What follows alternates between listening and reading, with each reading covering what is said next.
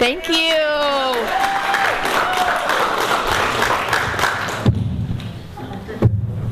My name's Azadeh. I'm an alcoholic. Hi.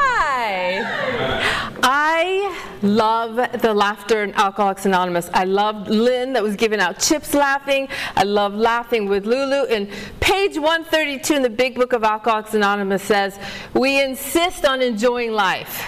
We do. Haven't we suffered enough? Right?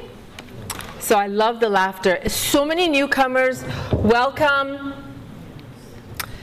Stay. And I'm going to tell you why you should stay. Not should. I'm going to share why you should stay. Okay, you should stay. You should stay because what is here, you're not going to see right away. It is this warm, loving, shift, change kind of atmosphere that you see others get while you're getting it yourself. And you cannot miss that. There is nothing like Alcoholics Anonymous out in the world. This is the safety zone. This is where the love is. This is where you get raised, supported, picked up when you fall, hugged when you cry, high five when success, and love when you come back. Okay? So that's why newcomers, you should stay. Okay. So, December 20th, 2001, I celebrated 18 years. Woo! Do you know why this is so cool? Because I've been with you longer than I was out. I started to drink and drug at age 14, 15, and I got sober at 30. And I'm 49. And I just took 18 years. So I've been with you 3 years more than I was out. And to me, that's pretty cool, especially when I hit 15 years. So my story is that 1978, the revolution with Iran was happening, and my beautiful father, let's give my father a hand.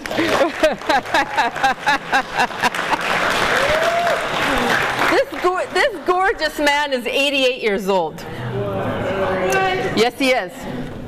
And he and my mom decided that the country was going to shit and freedom was slowly getting taken from us, and he decided that he was going to bring us to the United States. And so, long behold, my mom and my brother and I came to the United States when I was 7 years old. Then my father sold the business and came back. During the Shah Revolution, there was a lot of chaos. I don't know if any of you guys remember that. You might be too young, or you've heard of it. Read about it. It's pretty interesting. So when we moved here, I remember, this is serious. We got here Friday. My mom put me in school Monday. And I remember looking at all the girls going, oh my God, blonde hair, blue eyes, that's so pretty. But that's not me. I was already feeling different. And then kids, as you know how cruel they can be, so I was already Khomeini's daughter, girlfriend, mistress, and I felt so inadequate and so different and so alone. And it talks about that in our literature, how we never felt a part of. I thought it was because of that. But later I found out it's because I have this spiritual malady in me. So anyways, I was like, how do I become American? Well, I started drinking and I became American.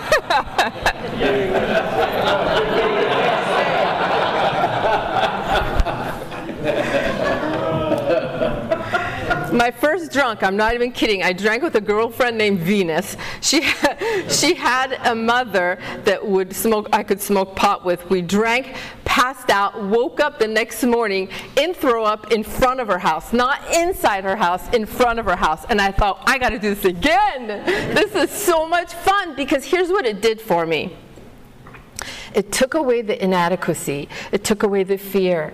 It took away the dark hair and the dark eyes. It took away the shame that I had somehow carried with me because of the Iranian country that I came from. It took away everything, and it gave me oh my gosh, power. It gave me prestige. It gave me confidence. It gave me a warmth. It gave me, conversationally, I was just so like advanced and just, why would I stop that? Why would anybody? It worked, and it worked really, really good. I drank throughout my high school years. I used to drink a lot of Robitussin. And I never had a sore throat. I drink Robitussin at 7 in the morning and go sit in English class. I'd steal from Dad's whiskey and go sit in class. And I was already drinking alcoholically in high school. Anyway, I met these two girls, and they were like, do you want to lose 5 pounds in a day? Yeah. And so, the meth lifestyle started in high school, and I would ride my bike to their house. And, I know our traditions say we are alcoholics here. Yes, we are. And I drank alcoholically. However, our big book also has stories about the addict and the alcoholic and how Bill took sedatives. And so we relate, right? I am an alcoholic. So for any of those that are like about to get me after the door and say, we are Alcoholics Anonymous and we only talk about alcohol. Yes, we do. I agree. And you're right. But I'm still going to share. So anyways, I'm riding my bike to their house at 4 in the morning before high school and doing their makeup so I could get free drugs, and then drinking Robitussin to class. You didn't know this, huh, Dad? Did you know it? You know what's really funny? Those two girls' dad, my father's a psychologist. Those two girls' dad would go see my dad as a therapy session. So they would call me and go, Dad has an appointment. Cool. So we knew where both of our dads would be. So then, so we would go and get shit-faced because we knew where our dads would be. And you know what? I saw him in Alcoholics Anonymous about 7 years ago, and he passed of, I think, old age, but he died sober. Remember Ralph's dad? So anyways, it got really bad and ugly for me, you guys, fast. I mean, I'm talking, it was a nosedive in an empty pool quick. It got ugly fast. I in and out of jail. My poor father here saw me get taken away at court. Remember, we went to court and they were just like, we're taking her. They handcuffed me, took me. He came and picked me up from another time, doing time in jail. It was bad. In-house arrest, in and out of jail, domestic violence, the men, the streets, all of it, the insanity. But I want to tell you that if you're sitting here in a meeting of Alcoholics Anonymous, you don't have to have that lifestyle to be an alcoholic. Our big book says in the doctor's opinion, we suffer from a mental obsession and allergy of the body. You could be a stay-home mom, a trophy wife, not have any jails, not have any institutions, not have any of the crazies or drugs, and be an alcoholic. So you don't have to relate to the destruction of my story, okay? So please know that, because that's the key. So the big book says, simply, it says that if you're drinking too much, something like that, you may be an alcoholic, and we have a spiritual solution. So it doesn't have to be, because our head is going to go, well, I didn't, drink Robitussin, and I didn't do a lot of drugs, so maybe I'm not an alcoholic. But really think about when you drink, does the dam open and you can't stop, right? Because that's how it was for me. It got really ugly, it got really bad. Driving over here with my sweetheart, my husband, he and I were driving here, and I looked over and there was a Chevron gas station, and I remember going in that Chevron gas station to clean up. And I mean, like, shower. I mean, it got so bad for me on the streets. And I chose homelessness because I chose that lifestyle. See, I believe that not only was I addicted and an alcoholic, but that lifestyle had become me. I couldn't shake that mask off. I couldn't get rid of it. I had become this animal that lived on the streets and robbed and stole and did all these crazy things to get high because I wanted the drugs and I wasn't ready to give it up. I remember Dad around age 30, right before I turned 30, he goes, Azadeh, I love you, and if you don't change your life now, you never will. And for some reason, that stuck with me. You remember? And it's so cool to have my dad here because I think I've made it right. I've changed. And it's so cool that he was there in those times, and now he's here today. So my dad got me into Yellowstone.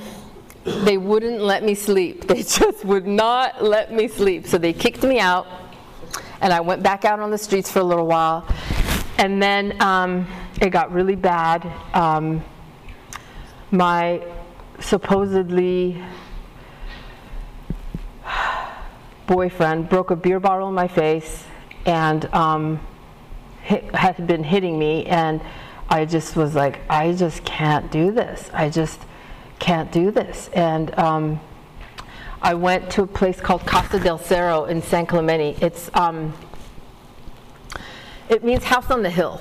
And they took me in for about 5 days, and I slept and I ate, and I said, I'm out.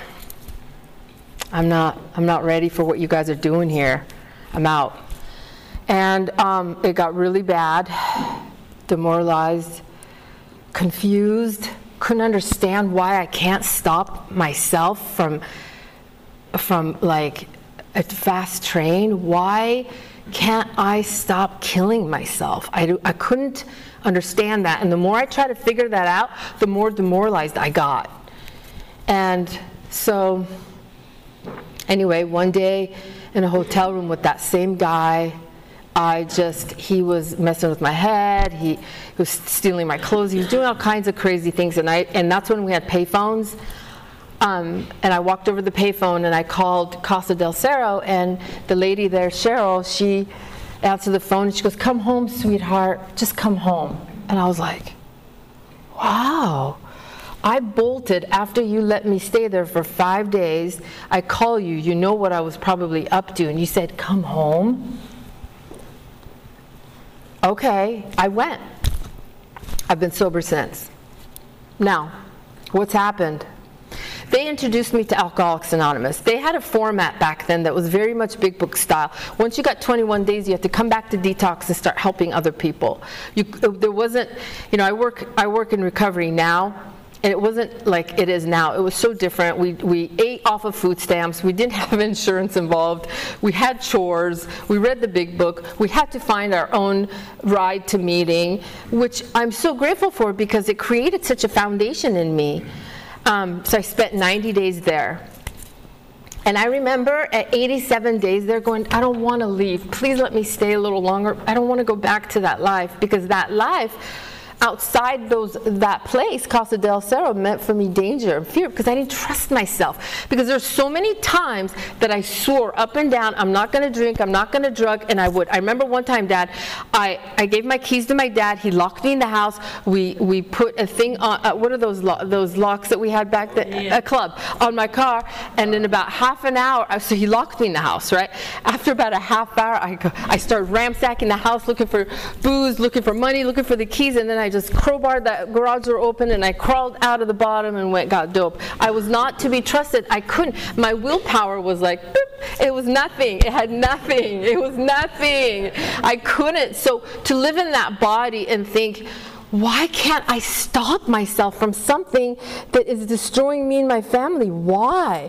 I had no idea that I was an untreated alcoholic. I had no idea that I had the obsession of the mind and an allergy of the body. I had no idea that it had consumed me. It had become my master, like Bill talks about in the big book. So the structure at Casa del Cerro helped a lot. I was at meetings every single day. I was with a sponsor. I mean, literally, when I left Casa del Cerro, the house mom wrote, okay, Azadeh, you get up at 8 o'clock, you make bed. 8:15, you have coffee. 8:20, you pray and meditate. Then you have, all the way down to night, because I didn't know how to live. I had no idea. All I ever did was run and gun and steal and go to hotel rooms and smoke dope and drink and just live like an animal. The last 3-4 years, I was all by myself, and I used to pray to God, please take me to prison, please, I want prison, please, because maybe they'll stop me from using, because I couldn't stop myself. So anyways, when I left the Casa, so she wrote that, and bless her, her name's Sharon, and she died. She was my house mom, and She died literally 2 days after I turned 1 year sober. But I'll never forget her because she was such a catalyst in my recovery. Anyway, I have jumped in this thing.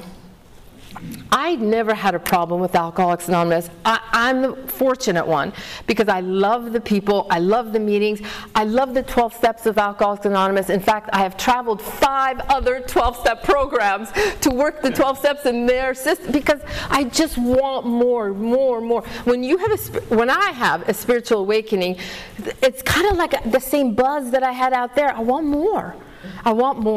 AA is my love. It is absolutely my love. When the world threw me away, you took me in, gave me a hug. I remember my first Christmas, I got a rock that said hope, not a rock, a rock.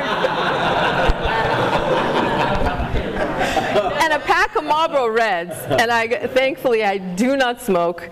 I haven't smoked for like 14 years because I love my body. I don't want to put that shit in my body. If you smoke, that's okay, but I don't smoke. But that's how much we grow. Not that I'm better, just because God has changed me. In our big book, it talks about what a spiritual awakening look like. It's not, I wish it was, this big profound thing. Actually, it has been a profound thing because for me, I have had many and multiple and big and small, and when I seek them and sometimes when I work for them and sometimes I don't, they just come. And the big book talks about how when you have a shift in your mind and your emotions, I think it's page 23 in the big book. And you know what? Before I go any further, if any of you are resistant to the big book, please set aside your prejudice and read it. That book is a spiritual masterpiece that I am in all the time. Ask my husband. We'll have a situation, I'll go run and get the big book and I'll go come. And it's cool because my husband's in Al-Anon, so we share the 12 steps. And and then he'll be like, oh, well then let's look at, and then we're both like, whoa, whoa, and I'm like, I'm the speaker. He's like, no, I'm the speaker. We just have so much fun. But anyway, back to the big book.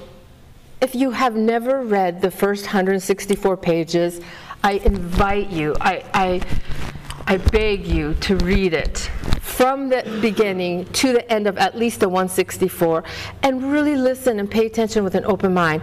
That book and a sponsor and God is what have changed me into the woman I used to drink and use over.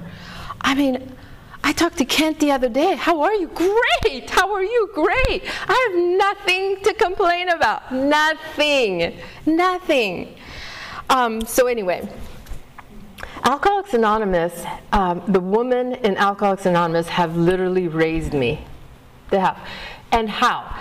Did they pull me aside and tell me what to do? No. It was in the meetings. I watched your demeanor. I watched how you sat. I watched how you talked to others. I watched how you were around men. I watched how you were when you were sad, how you reacted. I watched, I observed, I learned. It was transformable. This is not something that can happen anywhere else. We're talking about a woman that was in and out of jail, couldn't remember if she had a warrant or did the time for the warrant, getting beat up on the streets, on a lot of meth and pills and alcohol, whatever, and maybe eating every 4 or 5 days, if that, and looking to how am I going to get from you, period. I'm not giving you anything. I'm looking at what I'm going to get from you. And those things have changed. And it hasn't been anything that I actually done, like the only formula I could think of is the 12 steps. And I want to share about what the 12 steps look like for me in my mind.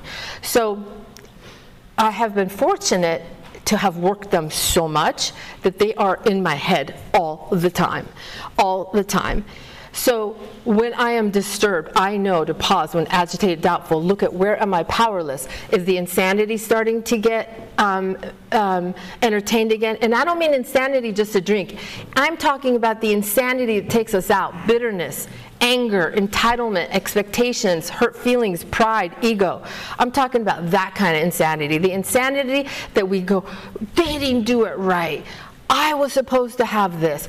That guy cut me off. He hit my car. Things that we may not have a part of. I do not have the luxury to hold any resentments because I'm going to tell you something.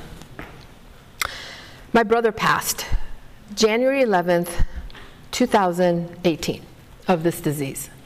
Okay? I was so pissed about it because he had 2 years sober. I was so pissed. I wanted to go look for his sponsor.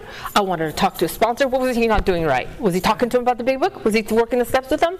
This is what death and grief will do to you. It will. I don't know if you've lost anybody. But listen, I have a great marriage, I have a great life, I have a great career, I graduated with a degree. I mean, I've done some really cool shit. But when the death hit, bam, all of it went down. The anger and the bitterness came back, and it started to eat me, and my dad knows. And so does my husband, the most. The anger and the hate and the bitterness and the grief, I didn't know what to do with it. I almost drank at 16 years sober. I was in my room at 2 in the morning with the pillow in my face, screaming for God to take the obsession back because I had sat in hate too long. I didn't take care of the resentment like he taught me. I didn't remember in the big book it says resentment's #1 offender. I was in entitlement. I was in expectation. I wanted him back, and I wanted someone to pay. You guys hearing me? This is the real shit. 16 years sober. So sorry if you have 30, 40, 50 years. Time doesn't mean shit if you are not taking care of the spiritual malady. And that is what we need to look at. When we get sober, it's out of our bodies in, 20, 30 days. Now what? We got to have a new way of thinking, a new way of life. And I don't care how long I've been sober. I need to deal with that spiritual malady that comes with, I deserve that promotion. Doesn't see how hard I worked? I'm not going to that meeting again. I've heard all those bitches every fucking night. Right? Right? I'm getting paid $14 an hour. This is bullshit. That's how it starts. I promise you, I lived it. Ask my husband. No, don't. he'll just detach as the Grateful Al-Anon member. He's my best friend. I married my best friend. Very fortunate. Very fortunate. So, if you have any... Oh, let me go back. So my brother. So today's been a very emotional day for me. Very emotional. I woke up, ask my husband. No, don't. I woke up crying often. We went to church. I had a moment with what I was hearing. Then I heard about Kobe Bryant. Now, Kobe Bryant's not my idol, but pretty close. I love basketball, and I love Lakers. The reason I got so wounded was because the connection I had with my brother was through Kobe Bryant, Lakers, and my dad. Me, my dad, and my brother, and the Lakers. Kobe Bryant brought his talent into our family. That is how we connected. And when I first got sober, I got a get-well waitressing job at Coco's, and I met him twice in 1 week and served him food.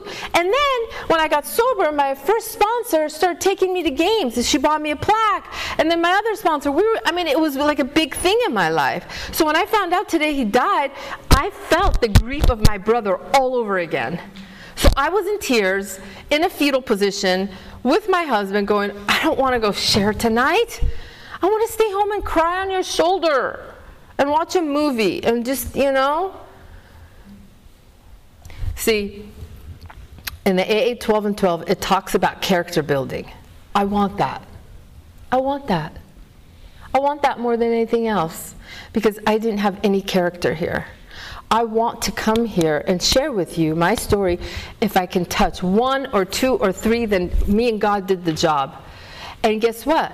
I will be able to enjoy the joys of doing what I said I would do. But today was a very emotional day for me. I felt the grief of my brother, the whole Kobe thing, and then just thinking about when I first got sober with the whole Kobe. So in other words, I don't know the guy. Right? I'm horribly sorry for his family, horribly devastated. He is my favorite athlete, but he was how me and my brother talked, how we connected, how we sat and watched, and with my father, and especially my father and him. So it was like, whoa. Anyway, I'm not saying I don't want to sound like I'm this killer. I want the heart of AA, and I don't want to ever let it go. And part of that heart is keeping my heart soft. It's staying in integrity. It's being in character. And here's the one, you guys, when that spiritual malady hits, I got to take care of it right away. And it is through the 12 steps. It is. I have to go, okay, I'm starting to feel insane again. Who or what am I powerless over? God, restore me to sanity to show me that I can't change people, places, and things. And you know what? I went to different 12-step programs to learn that. You know, I did. I had to learn that because I suffered with now people's behavior. Okay, I'm not drunk or getting high, but now I'm suffering because of people's behavior. Now I'm suffering because of, you know, on and on. But really, when I can sit and go on my knees, I am powerless over people, places, and things. Then I can move to step 2 and go, God, restore me to sanity, because when I'm in that anger, when I'm in that resentment, somehow I think I can change them. Somehow I think they're not doing it right. Somehow I think that maybe they didn't understand. Somehow. And then when I turn my will and them over to the care of God, now what would God have me think in step 3? His will. Kindness, tolerance, love, forgiving. I'm not saying I got it down. I'm saying I got to work at it all the time. I do, and that's okay because I have a way out. And what would my actions do? A lot of times, you guys, when I'm in disturbed, whatever it is, when I start to feel that I'm feeling a little crazy, I will back off and give me and God some time to hear, because I don't want to hurt people anymore. I don't want to keep making same mistakes. I want to grow in character. That is my aim. So now, what does it look like for me now? It's like it's dealing with that spiritual malady, carrying other women through the 12 steps, working the 12 steps myself, ongoing. Because here's the beautiful thing. I thought that, gosh, is there more to this 12-step thing? But I feel like I want to say with the principles, and this is part of the reason we keep coming back, or I keep coming back, is because the principles always are deepening. They're going deeper. Like if honesty looked like this here, later in life, honesty may look like, am I honoring my truth? Doesn't our coin say, thine own self be true? Sometimes I cancel myself out at the case of others. Sometimes I lie because I don't want to be vulnerable and let you know how I really feel. So am I being honest with myself? So it goes deeper and deeper and deeper for me. Am I back to people pleasing because I want something from that person? Do I want, whatever. So in our AA 12 and 12, it talks about yearly reflection and self-reflection. I do that. I do have about 4 or 5 women that I would call sponsor, spiritual counselor. One is not available. I go to the other one. But the one that I always go to, her name's Julie. I met her when I was at Casa del Cerro on the couch detoxing. She's literally been my sponsor 18 years. We're best friends. But I also have another woman because she lives in Palm Springs. But I do have people when I cannot hear or I can't turn my own fire off, if you will. I'm on fire, I'm in hate, I'm in angry, I'm in bitterness, I'm in whatever. I can't turn it off. I'm stuck. I'm trying to work this step, trying to work step 10 around it. I'm stuck. Then I will call them. I will call them and have them reason things out, have them show me a new perspective. And that's what it's really about, is my journey in Alcoholics Anonymous is constantly finding a different perspective that's going to serve me, you, and God, right? I was listening to Chuck C. last night, and he was saying, heaven on earth is just another pair of glasses. You know the book that he has, a new pair of glasses. But in his talk last night, he was saying heaven on earth is another pair of glasses. And those glasses for me have constantly been the glasses of compassion. Glasses of compassion, because I do group therapy in recovery homes in mental health, dual diagnosed people, and a lot of people are out of line and just all over the place. And if I'm not in a good place and they do something, then I start to feel like, So I have to grab those glasses of compassion. I got to have these ways to keep myself spiritually fit. But otherwise, why else am I here? I don't think about Robitussin. I don't think about meth. I don't think about any of that, or alcohol. I mean, I used to steal tequila and go sit in a park by myself. I remember one time looking up going, oh my God, there's like 15 tequila bottles here. My finger has a whole bunch of cuts in it because I like my lime and salt. But, and I have my knife in my purse because I keep, going in there and not covering it. Just crazy, right? By myself, because I don't have the cash to go to a bar, because I'd rather spend that on dope. Anyway, anyway, so I don't think about those things anymore, and I haven't lived that life for a long time, but I want to walk in a spiritual path, because guess what? I feel better about me. And then you pick up on it, and you're transmitted, and then I get to see God a little bit more. These are the things that keep me coming back to Alcoholics Anonymous. So also because I have friends like Lulu that I've known 18 years. I mean, she came to my wedding. I mean, we go to conventions. I mean, that's not friend, that's family, right? You know, so many reasons to keep coming back. Back to my brother a little bit. I want to say that I have buried quite a few friends in Alcoholics Anonymous. I have. I've gone to funerals. I've watched people. I have watched people. When you've been around a while, you kind of can start to hear someone's relapse when they're talking to you. When they start going, I don't want to, just you could hear it. And it scares me. It scares me. I sponsored a woman that during my grief time that was back out drinking and just the whole total craziness of it. And I was like, I have to let you go. I have to let you go because you don't want to stop. Like, you don't want to stop doing this. And for me, I'm a sober woman. I am not bringing alcoholism back into my life. When I'm working with someone for 6 months and they're not taking any direction, any suggestion, nothing. I can't I can't do that. I had to let her go. And that's a hard thing to do sometimes. And our big book tells us, if someone is not willing, go find another prospect, right? But that's always been such a hard thing, because with my brother's death, I don't want to let go. Somehow I want to save someone else. And it's not my job to save. I have to remember that I need to stay small. I need to stay small and sometimes silent so that I can hear. These are practices that bring me to who I am, to show up in the world.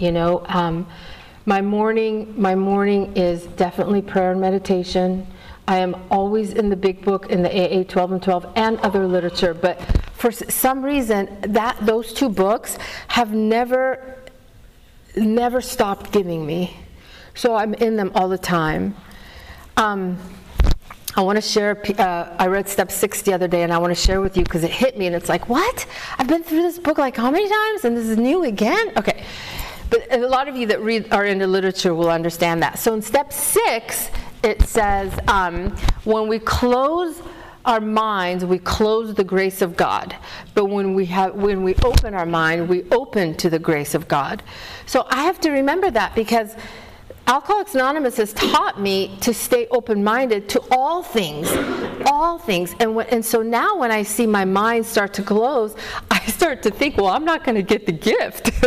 I want the gift, right? I want it. I want the buzz in AA just like I got the buzz out there. And I'll do what I need to do to get it, because I want to be on that firing line. I want to be connected. I want to be connected to this God of my understanding. And when I start to move away from that, I start to feel depressed. I start to feel sad.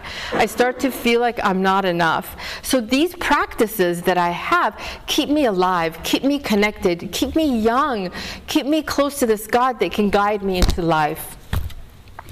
I owe so much to Alcoholics Anonymous. I love Alcoholics Anonymous. I never really had a problem with any of it. Like I said, I had a God even before I came here, because I was praying to Him to take me to prison, to take me away from this insanity. So fortunately, I didn't have a problem getting here. I didn't even really have a problem with step 4 or 9. The only thing that I think that has really kicked my butt in Alcoholics Anonymous, I think, is that spiritual malady, is that thinking that sobriety is enough, and our book talks about that. To put the liquor is enough. But when I'm not addressing the causes and the conditions of my life and my behavior, then I start slipping backwards, and then I slip away from you, and then I slip away from God. And I have done that too many times in sobriety, and it's not comfortable. It's just not comfortable. I want to stay connected. And for me to stay connected, I got to be looking at step 6, step 7, daily 10, at 12, all of it, all the time.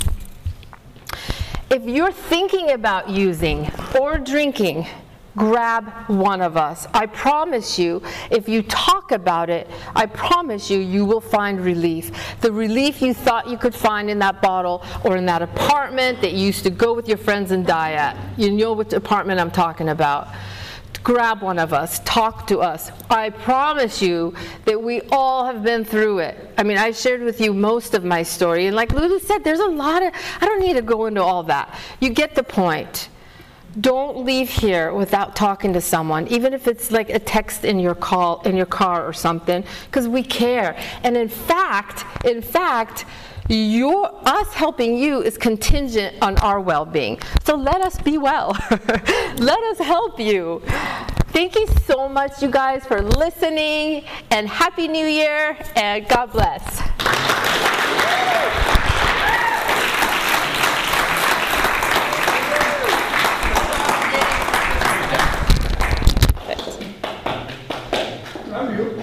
Let's thank our speaker of the day again.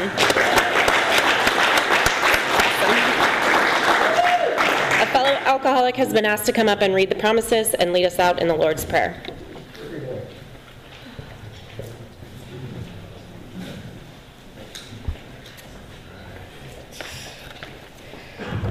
Jared, alcoholic.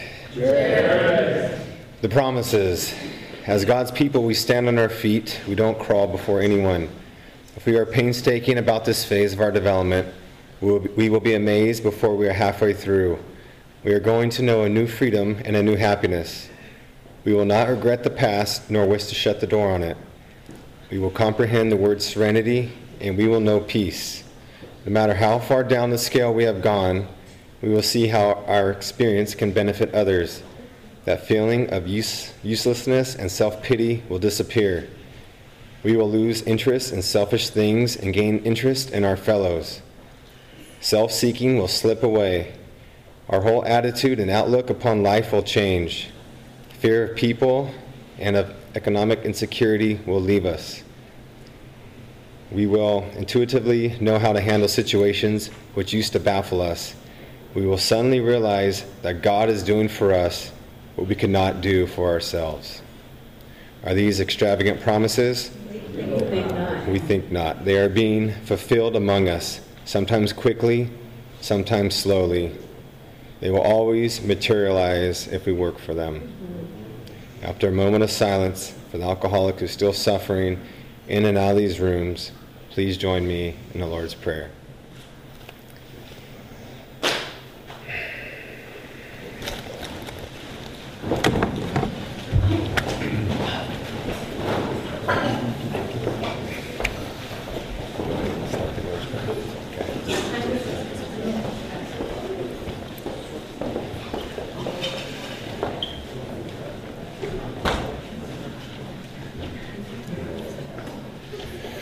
Our Father, who art in heaven, hallowed be thy name. Thy kingdom come, thy will be done, on earth as it is in heaven. Give us this day our daily bread, and forgive us our trespasses, as we forgive those who trespass against us. And lead us not into temptation, but deliver us from evil. For thine is the kingdom, and the power, and the glory forever. Amen.